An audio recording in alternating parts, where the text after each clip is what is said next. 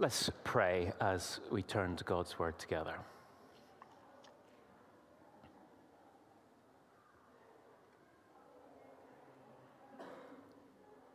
Heavenly Father, we do indeed thank you that you are a wonderful God, a great big God, the creator of everyone and everything. You are good. And we thank you that you are a speaking God, that you choose to reveal yourself to us. And we pray, please, that as we hear your voice this morning from your word, the Bible, you would give us ears to hear and hearts that are willing to accept what you say. We pray this in Jesus' name. Amen. Well, back in September when the Queen died and King Charles became king, one of the questions that the papers were asking was, what kind of king is Charles going to be? What's he going to be like as a king? And different people had different answers to that. Some said he's going to be very, very different to his mother. One person said he's going to be more discreet and reserved than he was as prince, but not as discreet and reserved as the late Queen. Someone else says he's more likely to push for change. Someone else says he's more likely to voice his opinion. But that was the question, what kind of king is he going to be? And of course, only time will tell.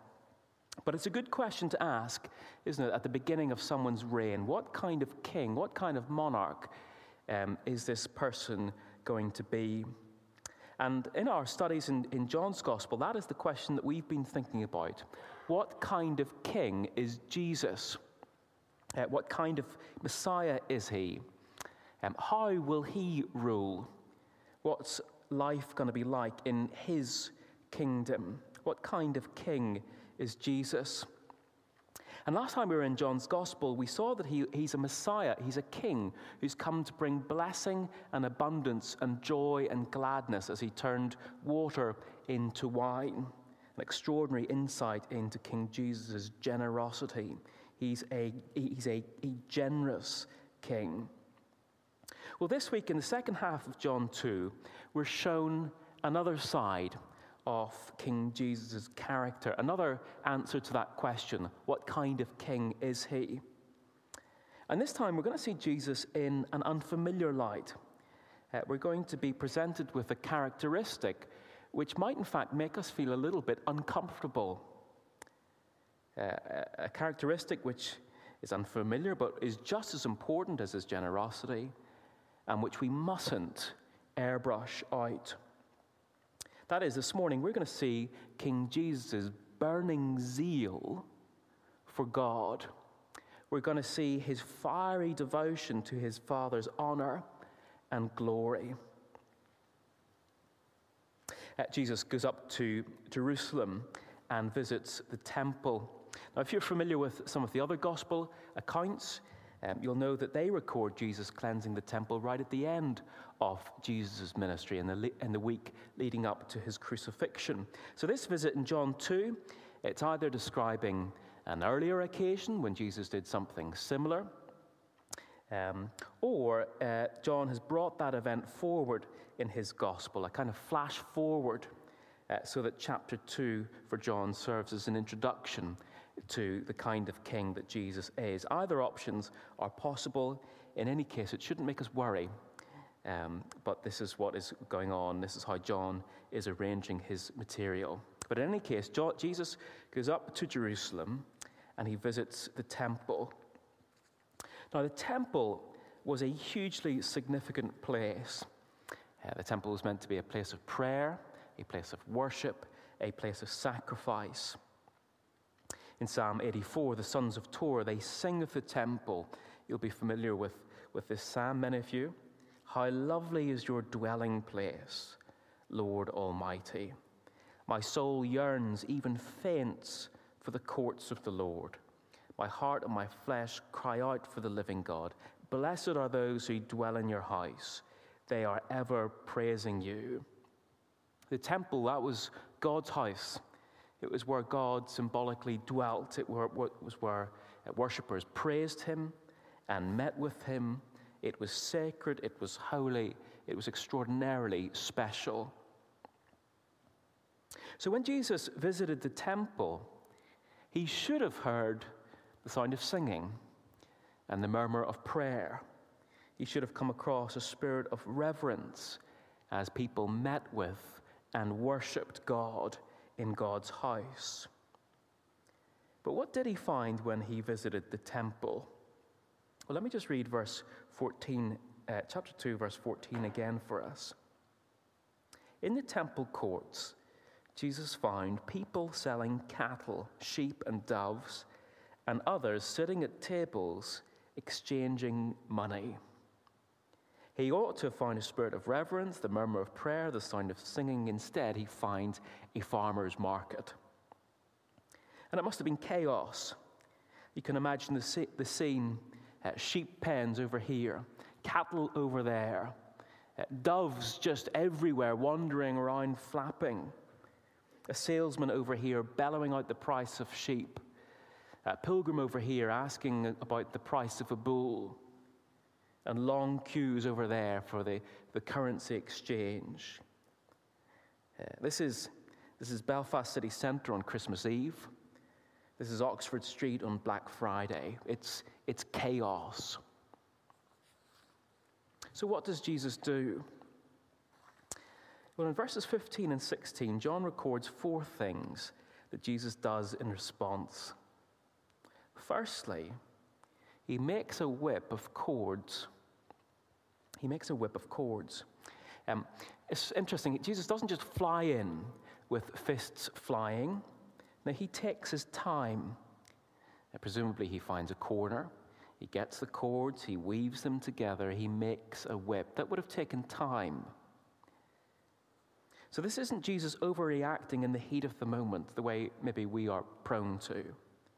Clearly, he's furious with what's going on here, but he's also very much in control of himself so that he would take time to make a whip. Nevertheless, he makes a whip, and secondly, we see he drives out all from the temple courts, both sheep and cattle. That's what John tells us. In other words, he uses his whip, not to hit the salesman, but to drive out the sheep and the cattle. And you can just imagine the chaos as these animals bolt from the temple courts and run into the surrounding streets. Thirdly, we're told he scattered the coins of the money changers and overturned their tables. Which is just an extraordinary thought, isn't it? To think of Jesus just clearing a table and his coins go flying and then flipping those tables upside down. And then fourthly, we're told he speaks. To those who sold doves, he said, "Get these out of here." So this is not a strongly worded letter to the temple authorities. "Dear sir, madam, it's come to my attention that in previous weeks a market has been set up in the temple courts. This is not acceptable. Something needs to be done about it." No. This is Jesus coming in and trashing this farmer's market and saying in no uncertain terms, "You are out," kicking them out. I suppose we've got to ask the question then, well, what was it that made Jesus so incredibly furious? Yes, he was in control, but he was furious. What made him furious? Well, I don't think Jesus was angry that the temple had its own currency. In Matthew 17, Jesus himself pays the temple tax in the right currency for him and for Peter, so it wasn't that. I don't think Jesus was angry that animals were being sold for sacrifice. In Luke 1, Jesus' own parents brought 2 doves as a sacrifice. Presumably, they bought them in Jerusalem beforehand. And Jesus isn't angry with buying and selling and markets generally. Yes, Jesus, time and time again, speaks about the danger of the love of money, but he's not against the use of money. Buying and selling and markets, no. Now, Jesus is furious Because this cattle market and this currency exchange was set up in the temple courts, in his Father's house. So what does he say, verse 16? Stop turning my Father's house into a market. In other words, it's the location of all of this in his Father's house that infuriates him. Why so? Because in setting up this market in the temple courts, these people were effectively sidelining God, pushing him out, preventing people from worshiping him, distracting people from prayer and from praise, and ultimately treating God with contempt. And so Jesus burns with righteous anger and kicks them out. What does this tell us about the kind of king that Jesus is? Well, two things, and we'll apply these to us as we go. Firstly, it shows us that he is zealous for God's honor. He is zealous for his Father's glory. In verse 17, John spells out the significance of what Jesus does here. His disciples remembered that it is written, "Zeal for your house will consume me." In other words, Jesus is driven by a deep, burning hot fervor and passion to see God glorified and honored and loved and obeyed and worshipped. Consumed by zeal for God's house. Why? Because he is consumed with zeal for God. Zealous for God's honor, driven by God's glory. And so for us, one of the questions is, well, do we see Jesus rightly? We've got to make sure that we don't ignore this side of his character. Absolutely, yes, 100%. Jesus is kind, compassionate, gracious, merciful, generous, completely. But we mustn't think for a moment that he's somehow easygoing or indifferent when his Father is dishonored. Now, what we see is that he burns with righteous zeal for God and his honor. Last week, if you were with us, Richard very helpfully spoke about the danger of having a distorted view of ourselves. Well, I think here in John 2, John is warning us of having a distorted view of Jesus, believing in a caricature. Now, do we see King Jesus both as incredibly generous, merciful, gracious, kind and loving, and also as deeply passionate and zealous for God and his glory? Do we see Jesus rightly? I guess another question for us linked to that is, do we have an appropriate fear of King Jesus? An appropriate fear of King Jesus. Not a fear that would stop us from asking him for help or for forgiveness, no. Not a fear of being condemned, because if we're in Jesus, we will not be condemned, we've been forgiven. Not a fear that would drive us away from Jesus, but an appropriate fear, a fear of dishonoring God and so provoking King Jesus' anger. I guess it's been quoted 1,000,000 times in sermons, but I find it really, really helpful. C.S. Lewis, The Lion, the Witch, and the Wardrobe, with the lion there, Aslan, being the Christ figure. And speaking about Aslan, the Christ figure, one of the children asked, is he quite safe?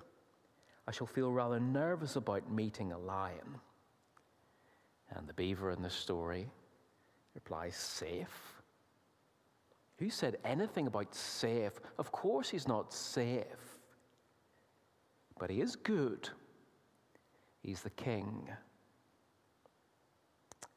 We ought to, I think, feel a nervousness about defying a temple-cleansing king like Jesus. We ought to stop in our tracks and think twice before provoking him by sinning. There is always forgiveness available when we turn back to God. But in the moment, this should encourage us to have an appropriate fear and respect, a loving fear of this temple cleansing king, of provoking his anger. Do we have an appropriate fear of King Jesus? I suppose this also provokes the question, will we share our king's zeal for God's honor? It's interesting going forward in the New Testament, seeing the Apostle Paul when he visits Athens, and he sees all of the idolatry going on there, and he's distressed because God isn't being honored. And the question for us is, well, are we zealous for God's honor like that? Do we feel righteous anger when God isn't honored? Are we grieved by our own sin?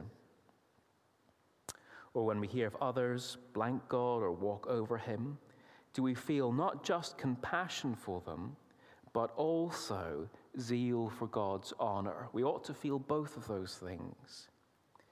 Do we, like Jesus, feel a burning surge of energy to do whatever we can to restore God's honor? Because like Jesus, we value the Father. Not by making whips, not by flipping tables, that's for him. We're not the Messiah. But by living for him and by speaking of him, will we share King Jesus' zeal for God? So that's the first thing we're really seeing here about King Jesus, that he is zealous for God's honor. But then secondly, and just finally, we also see here that he's the boss. That he's the boss. King David was consumed by zeal for God's house. We see that in Psalm 69.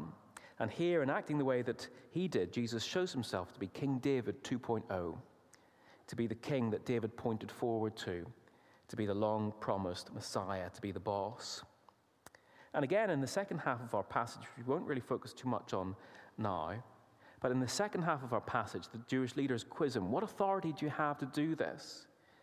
And in essence, his answer is that he will die and rise again, showing himself that he's the king who will rule forever, the long-promised Messiah. He's the boss. He's the king. He's in charge, zealous for God's glory, and the boss. And so for us, as we think about the Lord Jesus, the question comes to us is, will we treat him as the boss? Will we treat King Jesus as king? Not just accepting him as Savior, trusting in him as rescuer, but also recognizing his authority, his right to rule over our lives, that we might submit to him and conform to him and defer to him and bow down to him. Will we treat him as boss? Or will we be more like those first century Jews who treated him with contempt? They confronted him and challenged him, defied him. It's taken 46 years to build this temple, and you're going to raise it in 3 days? Not saying, look, we don't quite understand what you mean by this. Can you explain some more? But by saying, you're talking nonsense. Get out of here. Treating him with contempt. Will we treat him not with contempt, but as the boss? What might that look like? Well, I guess that would mean that when there's a difference of opinion between us and Jesus, we're the ones who change, not him. He's the boss. We've got to be the ones who adapt and conform to him rather than expecting him to adapt and conform to us and to our views. He's the boss, not us. It'll mean letting Jesus disagree with us, willing to let Jesus change our minds, because he's the boss. Will we treat him as such? Let's pray.